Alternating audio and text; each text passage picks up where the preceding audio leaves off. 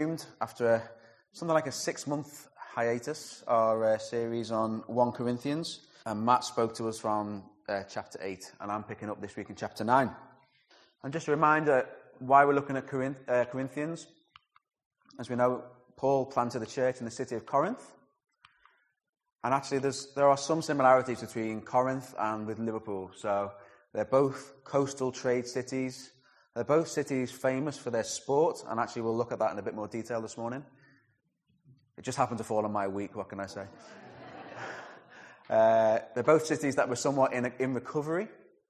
Both cities where there were multi-faiths, multi-cultures going on. And they're both cities where there was all kinds of challenges. So we kind of set this out as Corinth was kind of the Liverpool of its day.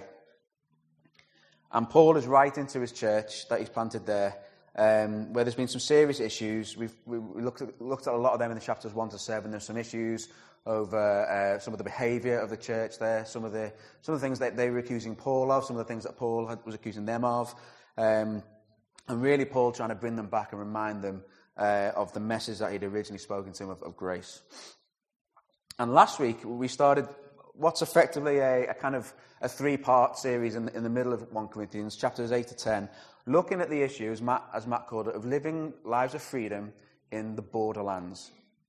What he's getting at there is that as Christians, we are saved, and the kingdom is already here, but it's not yet here, that tension that we live in. We live lives of faith in a world that actually, for the most part, especially in modern-day Liverpool, modern-day Britain, we're living in a quite secular society. And we have our homeland, as it were, our heartland, which is our lives here with God. But actually, we're also living that life out in what Matt calls the borderland, the lands where actually our faith and our heritage and our Christianity meets with a world that doesn't know God, and how we live that out. And Matt did a great job last week of making quite a tricky passage. It was a particular issue that they were struggling with in Corinth about meat being offered to idols, and whether as a Christian living in that society, should you engage in that? Should you eat meat that are being offered to idols, or should you avoid it? How do we live out a life of freedom in a world where the cultural norms are different? Matt did a really helpful talk on that. And the crux on that week was about, when you're making that decision, think about the effect it has on your brother or sister in Christ. Is eating meat or not eating meat? You're free to do either. But think about the effect it has on someone who's with you. Is eating meat going to cause someone else to stumble and have a difficulty or not? This week, we're going to look at a different issue of living in the borderlands, and this is about how our behaviour, how our lives lived in the borderlands affect the gospel. And it's really great, actually, Sheila bringing that word just at the end there, because we're going to be talking about our lives and living them out and bringing the gospel to people. And we are prompted, and there are so many opportunities, and we are called to do it. So we're going to focus on a few of those issues today. I have to say, in prepping this, I found this quite challenging, actually. I felt quite, not condemned, because we don't feel condemnation, we're under grace, but I felt quite convicted, actually, about my role in sharing the gospel and the need to do it, and how I often don't take the opportunity when I could and should. We are under grace, and I don't want anything I say this morning to feel like a condemnation or any negativity, but I'd like to really challenge us this morning about our opportunity we have and our compelling that we have to preach the gospel, and actually just bring that home to you and talk about what Paul's talking about this morning. But speaking from a place of freedom, a place of grace, a place of love, and I hope that hits home this morning. So I think there are 3 main points I want to take from this passage. We're going to read it in 3 separate chunks. It's quite a long passage. We're going to take it a chunk at a time. But there's 3 things I think that we want to get home this morning. One is that in terms of the gospel, we are compelled to share it. The second is that we need to adapt to share it. And the third, that we need to train ourselves to share the gospel. So we're going to look at those 3 things as we go through this passage this morning. We're going to start in verses 1 to 19. If you've got a Bible, you want to turn to it, 1 Corinthians 9. Let's read this together. This is Paul writing to the church. Am I not free? Am I not an apostle? Have I not seen Jesus our Lord? Are you not the result of my work in the Lord? Even though I may not be an apostle to others, surely I am to you. For you are the seal of my apostleship to the Lord. This is my defense to those who sit in judgment on me. Don't we have the right to food and drink? Don't we have the right to take a believing wife along with us, or as do the other apostles and the Lord's brothers and Cephas? Or is it only I and Barnabas who lack the right to not work for a living? Who serves as a soldier at his own expense? Who plants a vineyard and doesn't eat its grapes? Who tends a flock and does not drink the milk? Do I say this merely on human authority? Doesn't the law say the same thing? For it's written in the book of Moses, do not muzzle an ox while it is treading out the grain. Is it about oxen that God is concerned? Surely he says this for us, doesn't he? Yes, this was written for us, because whoever ploughs and threshes should be able to do so in the hope of sharing the harvest. If we have sown spiritual seed among you, is it too much if we reap a material harvest from you? If others have this right of support from you, shouldn't we have it all the more? But we did not use this right. On the contrary, we put up with anything rather than hinder the gospel of Christ. Don't you know that those who serve in the temple get their food from the temple, and that those who serve at the altar share in what is offered on the altar? In the same way, the Lord has commanded that those who preach the gospel should receive their living from the gospel. But I have not used any of these rights. And I am not writing this in the hope that you will do such things for me, for I would rather die than allow anyone to deprive me of this boast.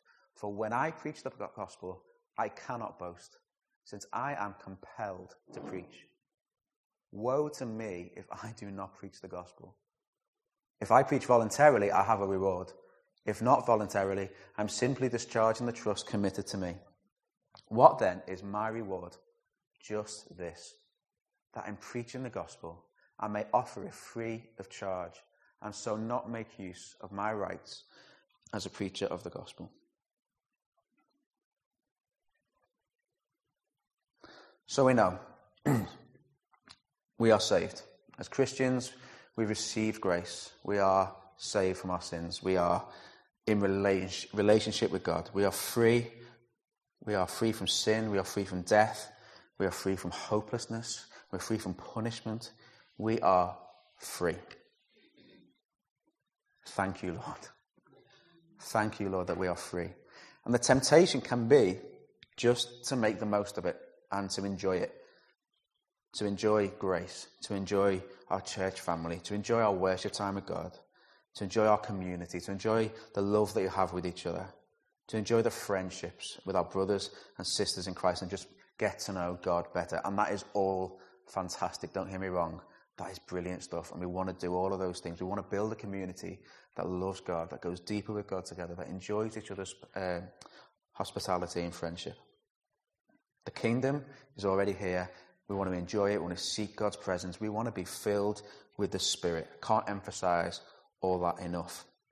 All of that is blessed. All of that is righteous. All of that is not to be discouraged. In fact, it's completely encouraged. We want to do all of those things. But if that is the extent of our earthly lives, having received the gospel, then I think we're missing something. If all we do is enjoy the fruit of what we've received, then we've missed something, because we're missing the Great Commission. Jesus charged us with a commission before he left the earth, to take the gospel which has saved us and to bring it to the rest of the world that needs it so badly. He said, go and make disciples of all the nations. He didn't say sit in your church and wait for people to come to you. He said, go and make disciples. And it's incredible, actually, because God could use any method he wants to expand his kingdom. He could use any method he wants to save people. He could do it any way. He could do it all on his own if he wants to. But you know what? He chooses to use us. He chooses to involve us in the story. It's God who does the saving. It's God who does the salvation. Of course it is. But he actually makes us agents in that. He helps us. He uses us to bring the gospel to people for him. He creates the good news, but he uses us to spread it far and wide. And that is a huge thrill and a huge also responsibility for us. And Paul uses an interesting approach to try and illustrate this privilege. When it comes to spreading the gospel, Paul is simply world class at spreading the gospel. There was no one probably in all history better than Paul at spreading the gospel. If you think about it in football terms, we've just had the transfer window close, and something like £1 billion, which is heinous, absolutely horrendous, but something like £1 billion changed hands of one team buying another team's player, trying to buy the best person they possibly could to join their team and be part of their team. If Paul was a footballer, in terms of gospel terms, he would be the most expensive person on the planet. There was no one better than Paul in the Bible at spreading the gospel. No one did more in human terms in the New Testament than Paul. And Paul talks about, in the first part of this chapter, being paid and being supported in ministry as an apostle. He talks about an apostle's right. Paul was an apostle. Apostle meant someone who had met with the risen Lord Jesus, and then he was planting churches. And he says, apostles have the right to be paid to do what they do. We have the right to be supported. We have the right to take a salary or a wage. Or we have the right to be supported and given food and shelter as we go about our jobs. Of course they do. They do an amazing thing, and the churches that they were serving should be supporting them. Just as if you're a soldier, you deserve to be paid for the work that you do, defending your country. Or if you're tending a flock, you get to share in some of the milk that comes from that flock. Or if you've planted a vineyard, you get to eat the grapes that you've planted. Of course you do. The work that you've done, the things that you sow, you reap a harvest from. Paul really should have got more money than anyone for preaching the gospel. He should be earning top dollar. People should be throwing money towards him to do what he's doing, because he is making amazing advances. If you're going to be paid for doing something, Paul was the best in his field. But actually, he didn't take any money, this passage says. In fact, Paul had a separate job that he did of his own accord to fund his ministry. Anyone remember what his job was? He was a tent maker. Paul supported himself in his ministry by earning money from tent making. Why? Because as this passage says, verse 15, I've not used any of these rights. Am I not writing this in the hope that you will do such things for me? But I would rather die than allow anyone to deprive me of the boast that when I preach the gospel, I can't boast, since I am compelled to preach. I am compelled to preach. For Paul, preaching the gospel isn't work. It's not a job. It's not something he's doing under duress for money. He's compelled to do it. He feels it's a necessity, something that he simply can't not do. He feels a weight of responsibility. And it harks back to his conversion in Acts 9:15, where Paul is saved.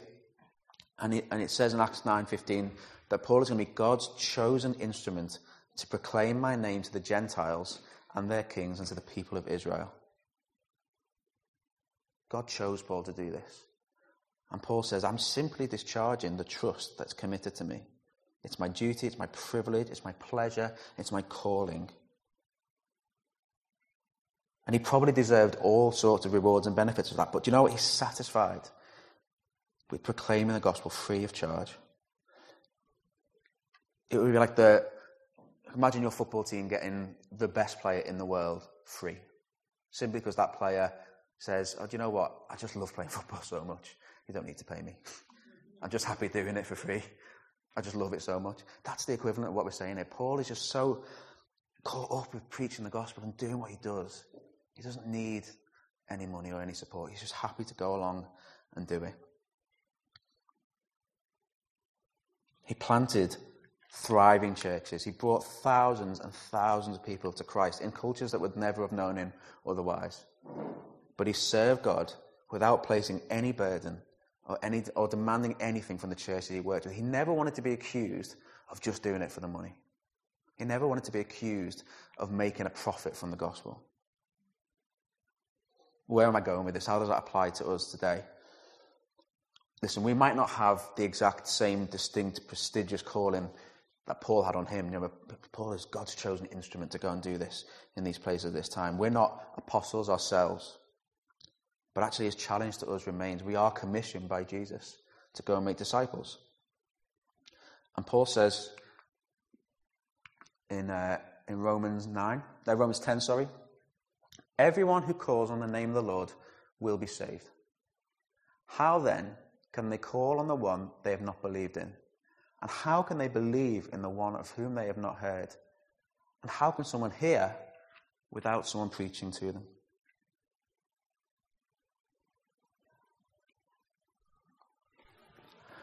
How are people in Liverpool in the 21st century going to respond to the gospel if no one preaches it to them? How are we going to fill this place on a Sunday morning with new people who've committed their lives to Jesus if we're not out there preaching the gospel? Can I challenge us? Are we compelled? Are we compelled to share the gospel? Really? Do we look out for those opportunities, like Sheila said, where we sense something, we sense the Holy Spirit prompting us, and we obey, and we do it, and we give the gospel to someone? Do we recognise that the people around us, some of our nearest and dearest people, our friends, our family, our loved ones, may not get to join us in eternity unless someone is compelled to preach the gospel to them?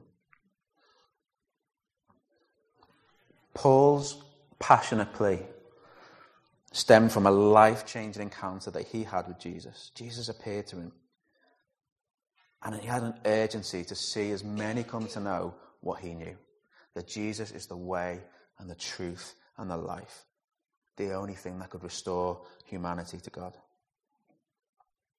Our urgency needs to be the same as Paul's. It does. When we look at those around us, those who are unsaved, do we see them simply as family and friends and acquaintances, as part of our life on earth, and that's as far as it goes? Or do we look at them with an eternal perspective and think about, are they going to join us in heaven? We believe we're saved. We believe we're headed to paradise. We believe we're going to be with God forever. But do we think about whether our friends and family who don't know him are as well? And do we take the opportunity to let them know? God has made us agents, amazingly, in his redemption story. And he's given us some responsibility for spreading the gospel. It's his gospel. The gospel is powerful because of him. But he's given us the opportunity to participate in this and to share it. And Paul found that absolutely compelling. When he learned the truth about Jesus, he realized that it was vital news for the whole of mankind. And that there's no salvation, there's no forgiveness for humanity without the gospel. And that's why he says later on, we'll come to this in a few weeks, 1 Corinthians 15, "For I delivered to you as of first importance, that what I received, that Christ died for our sins in accordance with the scriptures, that he was buried and he was raised on the third day." You see that? First importance. That's what the gospel was for Paul. As soon as he received it, he realized, this is massive. I've got to share this. I've got to let people know. He knew it was life-changing. Do we recognize that ourselves? Do we know that we're here to pass something on as first importance? I've got to be honest, when I look at my life, I'm often less than compelled to share the gospel. I'm often ducking out of opportunities. I'm often not even thinking about the opportunities I've got. I'm not convinced at times for me that it is of first importance, if I'm absolutely honest. I miss so many opportunities. I get weighed down with the baggage of life. I get too concerned with worldly things sometimes. Like, I enjoy exploring this borderland, exploring this world around us that we've got to enjoy so much that I actually forget the commission that's on me to bring the gospel to that place. That may be true for other people in the room. For others, people like the way Sheila talked to us this morning, we know that Sheila is a brilliant person at taking those opportunities. I'm sure she'll miss some as well, but I'm sure she's very, very good at finding those opportunities and going for it. Because she's compelled. But it's not just for Sheila to do this. If we leave it to Sheila, do you know what? We won't fill this place. We won't see a whole city changed. It's on all of us. We're all to be compelled to do this. And it's a joy, it's a privilege to be given that opportunity to be part of this story. The legacy that Paul's left behind is incredible. Imagine if we can leave that same legacy of, look what we did. We took the gospel, we brought it to Liverpool, and God saved so many people. So that's the first point. We're not called to simply just enjoy what we've got here. Sunday mornings with you guys, I love them. I love it. It's brilliant. But that's not the end of what Freedom Church does. It's just the start. We're called to go beyond. We're called to go into those borderlands. not to simply sit and explore and enjoy what we find here, but to bring the gospel to those who need it as of first importance. Okay, the second part we're going to read is verses 19 to 23. Though I am free and I belong to no one, I have made myself a slave to everyone to win as many as possible. To the Jews, I became like a Jew, to win the Jews. To those under the law, I became like one under the law, though I myself am not under the law, so as to win those under the law. To those not having the law, I became like one not having the law, though I am not free from God's law, but I am under Christ's law, so as to win those not having the law. To the weak, I became weak, to win the weak. I have become all things to all people, so that by all possible means I might save some.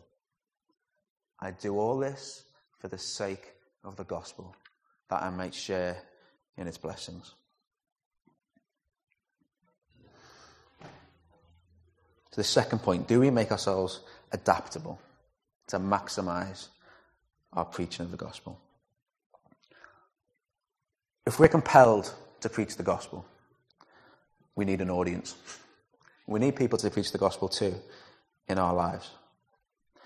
I was reading a book by a guy called Phil Moore, who's a New Frontiers leader down south, and he talked about, he's a brilliant speaker, and he ran this a kind of missional training seminar, invited loads of people, trained them up in evangelism. The first thing they did at this seminar was he said, right, I want you to get a piece of paper, I want you to sketch out your network of people, the people who are close to you in your lives. I want you to write out all those people in your lives and identify where the non-Christians are. And about half the people in the room, when they looked at their piece of paper, struggled to find a single non-Christian in their network of close friends and family. Effectively, Phil said, they turned up for a day of make-believe training. They turned up to be trained into how to share the gospel, but then none of them had anyone to share the gospel with. They were living their lives in a Christian bubble. They all thought spreading the gospel was a great idea. But they weren't making any sort of relationships, any sort of inroads where they could actually share it. They're saying to Phil Moore, teach us how to reach our non-Christian friends. And he's saying, what non-Christian friends? You haven't got any. Being compelled to preach the gospel means we've got to put ourselves in a position to do it. Paul was a Pharisaic Jew with Roman citizenship, and he was entrusted to bring the gospel to both Jews and to Gentiles, people who weren't Jews. And he travelled all over to many different places and different people, cities with completely different characteristics, different cultures, different backgrounds, different cultural norms. How did he do it so successfully? How did he manage to get the gospel out so successfully? The answer's in the text. He became all things to all people. It's a commonly quoted verse. We say it a lot, not just in Christian terms, but in the world as well. But the key to his success was his almost chameleon-like ability to adapt to the culture he was in, to identify with people, and to meet them where they were at. And he was pretty good at it as well. In fact, at different times in his ministry, he was so good at it, he was accused by the Jews of being too Gentile. He was accused by the Gentiles of being too Jewish. That's how good he was at adapting. He was so good at blending in, but reaching people with the gospel. But there's a couple of sub-points to this. It's a 3-point talk with 4 points, I hope you don't mind. 2 key things about adapting. Number 1, we adapt ourselves and not the gospel. And number 2, we don't over-adapt. So this first bit, we adapt ourselves, not the gospel. This is absolutely true, absolutely vital. Becoming all things to all people is a difficult thing to do. It is. But it's not the whole part of the verse, is it? The verse says, I become all things to all people. We often quote that. But the full verse, the full context of it is that Paul became all things to all people so that by all possible means I might save some. And I do it for the sake of the gospel, to share in its blessings. Why do we become all things to all people? Not just so we can enjoy what they enjoy, not just so we can explore the borderlands rather than staying here, but it's to bring the gospel to people so that they might be saved. That's the end goal. And different parts of the borderlands required different types of adaptation. And Paul knew that, and he'd adapt his customs, his practices, his style of delivering the gospel to the different places he was in.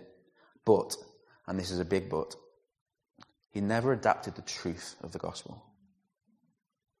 He might have changed the style he delivered it in, but he never ever pulled his punches and deviated from the truth of the gospel, that Jesus Christ came to save sinners, that he lived and died and rose again for the forgiveness of sins, and that all of us need that forgiveness of sins in order to be restored to God. That message never changed, no matter what culture he was in, no matter what city he was in, no matter which people he was speaking to. That gospel message was the same. That central message is not for adapting. We do not adapt the gospel message. Do you know what? The gospel doesn't need to change for it to reach people. It's God's gospel, not ours. It's his truth, and it's his power that saves people. We don't need to change our gospel, his gospel, depending on the people that we're becoming all things to. We don't need to bend or break our message to try not to offend someone who might not agree with what we're saying. Because you know what? The gospel is offensive to some. That's what the Bible says. In Corinthians 1:18, we looked at it in the first couple of weeks. For the word of the cross is folly to those who are perishing, but to us who are saved, it is the power of God. To some people, the gospel is foolishness. It sounds stupid. What is this gospel you're talking about? It sounds mad. Later on in 2 Corinthians, to one person we are the aroma that brings death, to the other an aroma that brings life, and who is equal to such a task? To some people, when we bring the gospel, it's death to them. It stinks. They realise it's just not for them, or they don't, they're just so condemned by it. The gospel is quite offensive to some people, but it's the truth, and it's God's gospel, and it's what he is saving mankind with.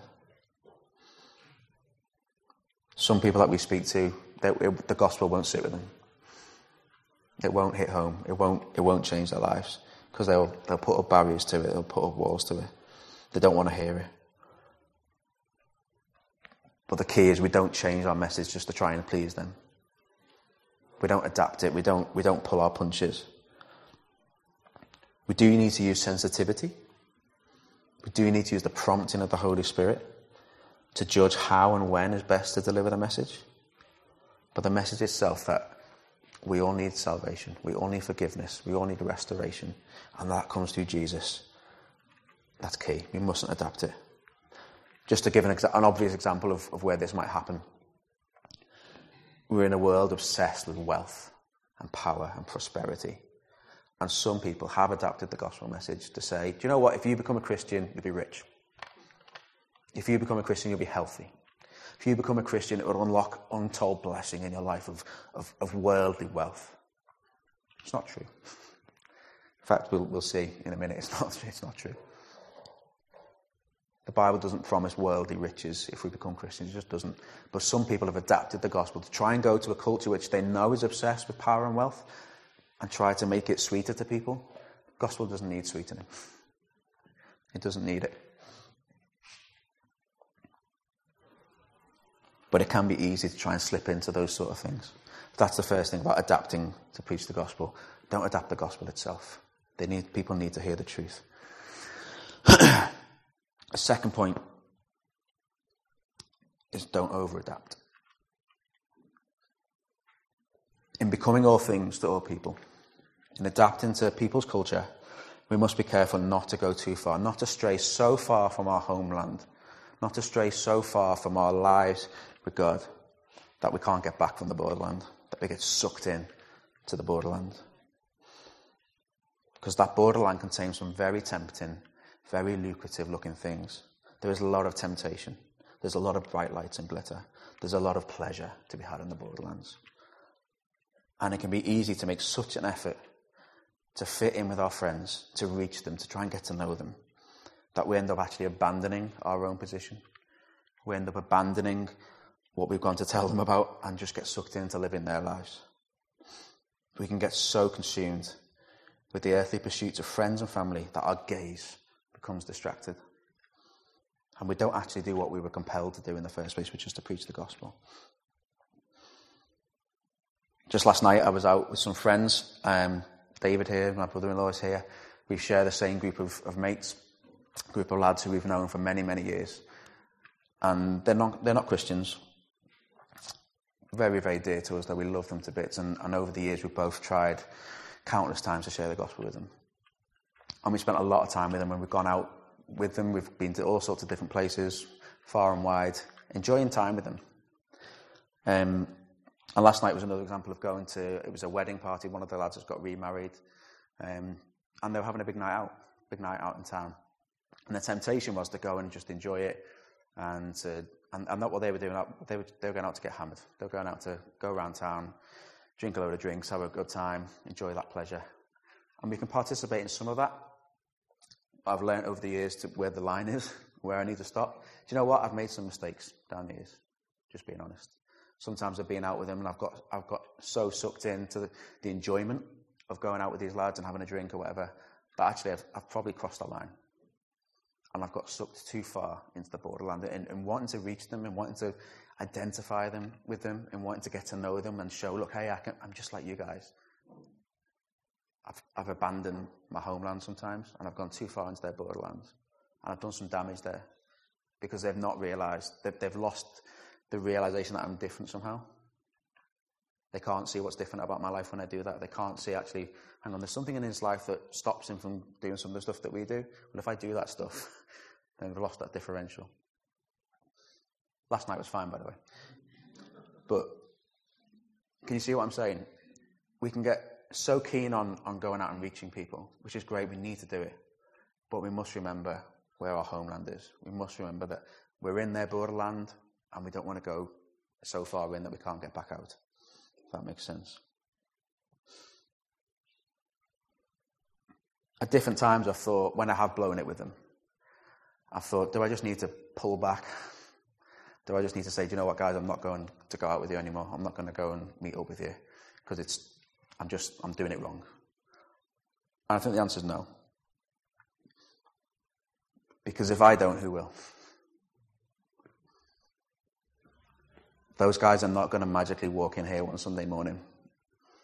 They're not going to decide one Sunday morning, do you know what, I think I'm going to get out of bed and go to church because I want to hear the gospel. They're not. Unless something amazing happens. I need to keep going and going and going to them and giving them opportunities to hear the gospel. David does too. We both need to just keep praying and hoping and keep living a life that shows them who Jesus is. Because if we don't, who will? So we need to be out there, guys. We need to be out there mixing with non-Christians. We need to be out there engaging with them. We need to go and meet people where they're at. And I know there's countless examples in this room of the way different people do that. I know Ronnie, for example, goes to a dancing club, don't you? When you go and meet with some people. Looking around the room. I know Guy started going to a pub locally, haven't you? Trying to meet some people. There's loads of examples. They've all fallen out of my head right now. Debbie, with her craft night, does it. Neil goes to the pub with some guys every week. You know, we need to get out there and do it, guys. So we don't want to pull back from the world. We need to be out there. But the trick is that old chestnut of being in the world, but not of the world. Isn't it? Of getting out there, getting into the places, going out to people, reaching them, but not getting sucked out there that we can't get back in.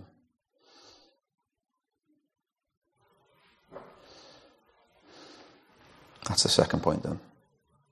So we've looked at we need to be compelled to preach the gospel, and we need to adapt our methods of preaching the gospel. The third thing we're looking at then, this is where we get a bit sporty, is training to preach the gospel. The question I'm asking here, are we in prize-winning shape for preaching the gospel? This is the end of the chapter, verses 24 to 27. Do you not know that in a race all the runners run, but only one gets the prize? Run in such a way as to get the prize. Everyone who competes in the games goes into strict training. They do it to get a crown that will not last. But we do it to get a crown that will last forever. Therefore, I do not run like someone running aimlessly. I do not fight like a boxer beating the air. No, I strike a blow to my body, and I make it my slave so that after I have preached to others, I myself will not be disqualified from the prize. The context of this, and this is actually a brilliant example of what I mean by Paul becoming all things to all people. Corinth said it was a sporting city. It used to hold an event, a huge event called the Isthmian Games. Easy to say. Isthmian Games. And it took place each year either side of the ancient Olympic Games. It was a huge, huge event. It made Corinth famous. It included things like chariot racing, wrestling, seemingly quite naked wrestling from that photo. Apologies if that offends anyone. Boxing, and for the ladies, some poetry and singing. I don't know. Paul knew his audience in Corinth. In this part of the passage, he's using language which he knows is going to hit home with those in Corinth. He knows it's a sporty city. He knows the context that they're in, and so he adapts his language to get his message across. He's preaching to the choir. When he starts talking about sport and training and winning a prize, he knows that they understand exactly what he's saying.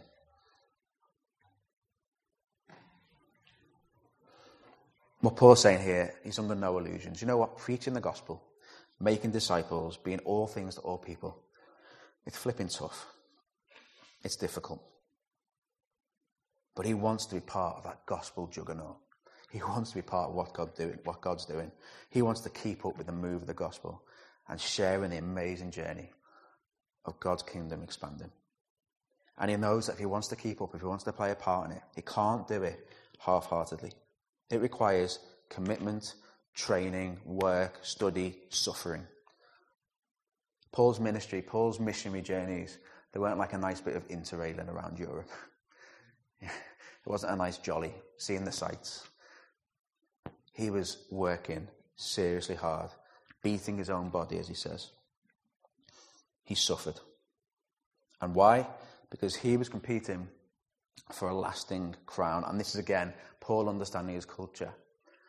In the Isthmian Games, if you won the race, you would receive a crown. But the crown wasn't a nice piece of gold. It was made usually of either celery, believe it or not, or pine leaves. It's not going to last very long, is it? It's a crown that you win, but that's going to eventually rot away. Paul knew that. That's why he uses that imagery. He's saying, I'm not competing for a crown that won't last. I'm competing for a crown that will last for eternity. Paul wants to be the best that he can be for God's purposes. He wants to be in the best possible position to share the gospel, to fulfill his compelling. And we are promised an incredible reward for serving God and for winning people for Christ. Not least, the knowledge that those people we see saved, we get to spend eternity with them. What more of a lasting reward can that be? We get to spend eternity with the people that we help, the people that we preach the gospel to who come into the kingdom. But Paul knows that like an athlete trying to win the prize, it doesn't come easily. He can't half-heartedly run that race with any expectation of winning. He needs to be in peak condition. What does it take to win a race? What does it take, if we look at modern times? Mo Farah, incredible Olympian. He's won 4 gold medals in the last 2 Olympic Games. Do you know what he does to train to win his Olympic gold? On a typical day, he'll get up in the morning and he'll run 6 or 7 miles at sort of 5-6 minute mile pace. He'll do a few other bits during his day, and then he'll go out in the evening and he'll run another 10 or 11 miles at 5-6 minute mile pace. He'll do that pretty much every day of the week, apart from one day when he goes up into the hills and does sprints, on hill sprints, repetition. And that's all building up to Sunday. And on Sunday, he'll run somewhere between 22 and 27 miles at marathon pace, about 5:40 a mile. Every Sunday. Usually at altitude, in the hills, in the mountains, somewhere very hot and difficult to run. And then on Monday, he does a 10-mile recovery run. A recovery run. I don't think if you add up all the running I've done ever, I don't think I've done 10 miles. He does that to recover from running 22 miles a day before. Utterly grueling, isn't it? All that hard work, all those miles, all that beating his own body, training himself into the best possible condition. Something like 135 miles he runs every single week to win a little disc of gold. It's not even gold, actually. Gold medals aren't made of gold, you know.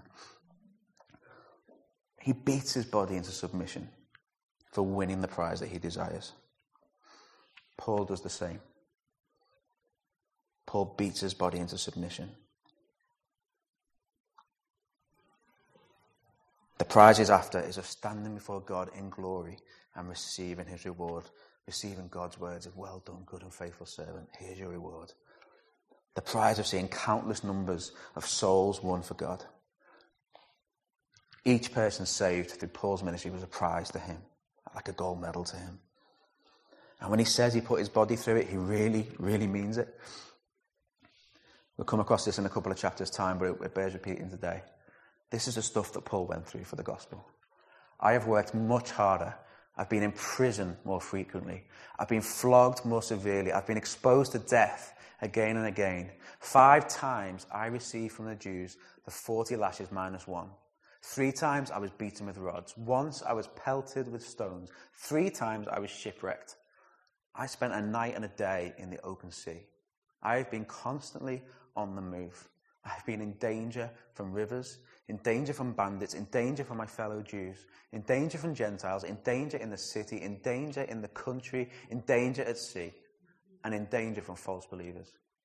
I have laboured and toiled, and have often gone without sleep. I have known hunger and thirst, and have often gone without food. I have been cold and naked. Sacrificed. He made sacrifices. He denied himself some of the things of the world, some of those glitzy, glamorous things that we know we are free to enjoy. Like we said last week, there's freedom. We are free to enjoy. We're free to do things.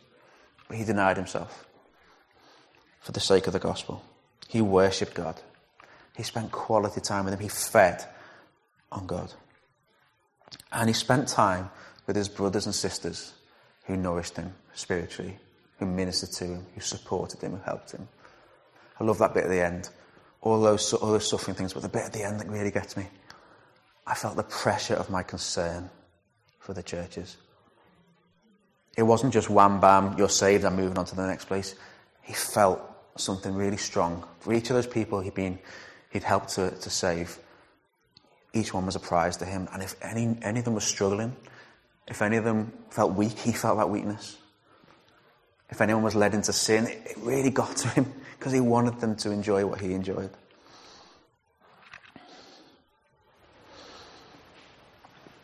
Paul was all out for God. Absolutely all out for God. And as a church, we cannot run this race half-heartedly. If we're going to see some of the stuff happen that Paul saw happen, we can't do it half-heartedly. We won't win the prize if we don't do this right. We will not see our friends and our family and those around us saved without some hard work and some sacrifice. Without spending quality time with God and feeding on him in the word and in prayer and in worship. If we're not doing that, we're not going to be motivated. We're not going to be ready to do it. Listen, our salvation is secure. It is. We are free. We are completely covered by grace. We are hidden in God. All those things are true. And they're amazing things to enjoy. But you know what? We can enjoy an even greater prize if we share that freedom. If we share that grace. If we share that truth with others. Just how much sweeter would it feel knowing that we brought others with us? And to do that, we need to train. We need to pray hard. We need to spend time soaking up the word. Spend time worshipping God. Getting to know him better. And then getting out into those borderlands. Getting out and meeting people where they're at with the gospel. That's our call. That's what we're all called to do.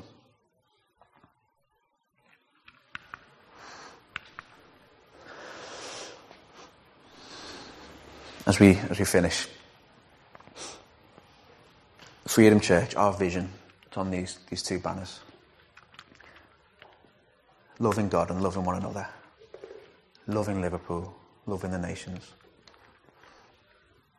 We won't shine bright in the city if all we're about is in this room on a Sunday morning or in someone's lounge on a Wednesday night.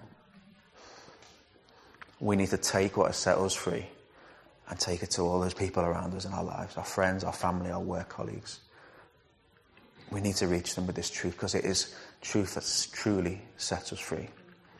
Truth which changes lives. If we want to shine bright in this city, we need to get out into those borderlands. We need to adapt. We need to become all things to all people. But we also need to retain that light. We need to not over-adapt. Each one of us, as a whole church, not just the few of us up here with a microphone on a Sunday morning, but all of us need to feel compelled to preach the gospel. We all are. And that's why as a church, when we're thinking of events to do for mission, we don't just do everything here on a Sunday morning. We don't say, right, we're going to do a big evangelistic event. It's going to be in church on Sunday morning. Let's hope everyone comes. We don't do that, do we? We go out. We do big events in the park. We do an intro course in a restaurant, which is just a welcoming place where anyone can come. We hold events in pubs, anywhere, We'll get out there because we know that people aren't just going to magically turn up here on a Sunday morning. We've got to get out and meet the culture around us, but retain that gospel truth.